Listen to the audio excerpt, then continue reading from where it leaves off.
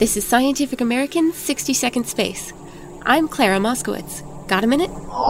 The universe seems to be full of dark matter, yet no one knows what it's made of. The best guess is that invisible particles called weakly interacting massive particles, or WIMPs, contribute all this missing mass. And that idea matches the latest data generated by the Alpha Magnetic Spectrometer, or AMS experiment.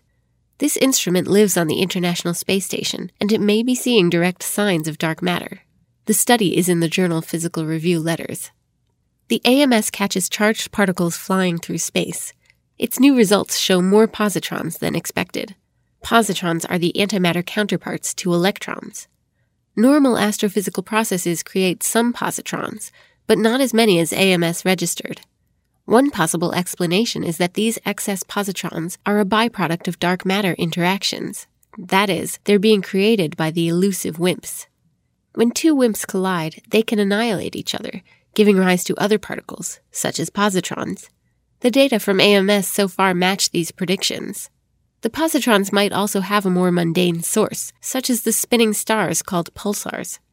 Time will tell if the space-based AMS has indeed seen the first sign of what makes up dark matter, or if we're still stuck in the dark.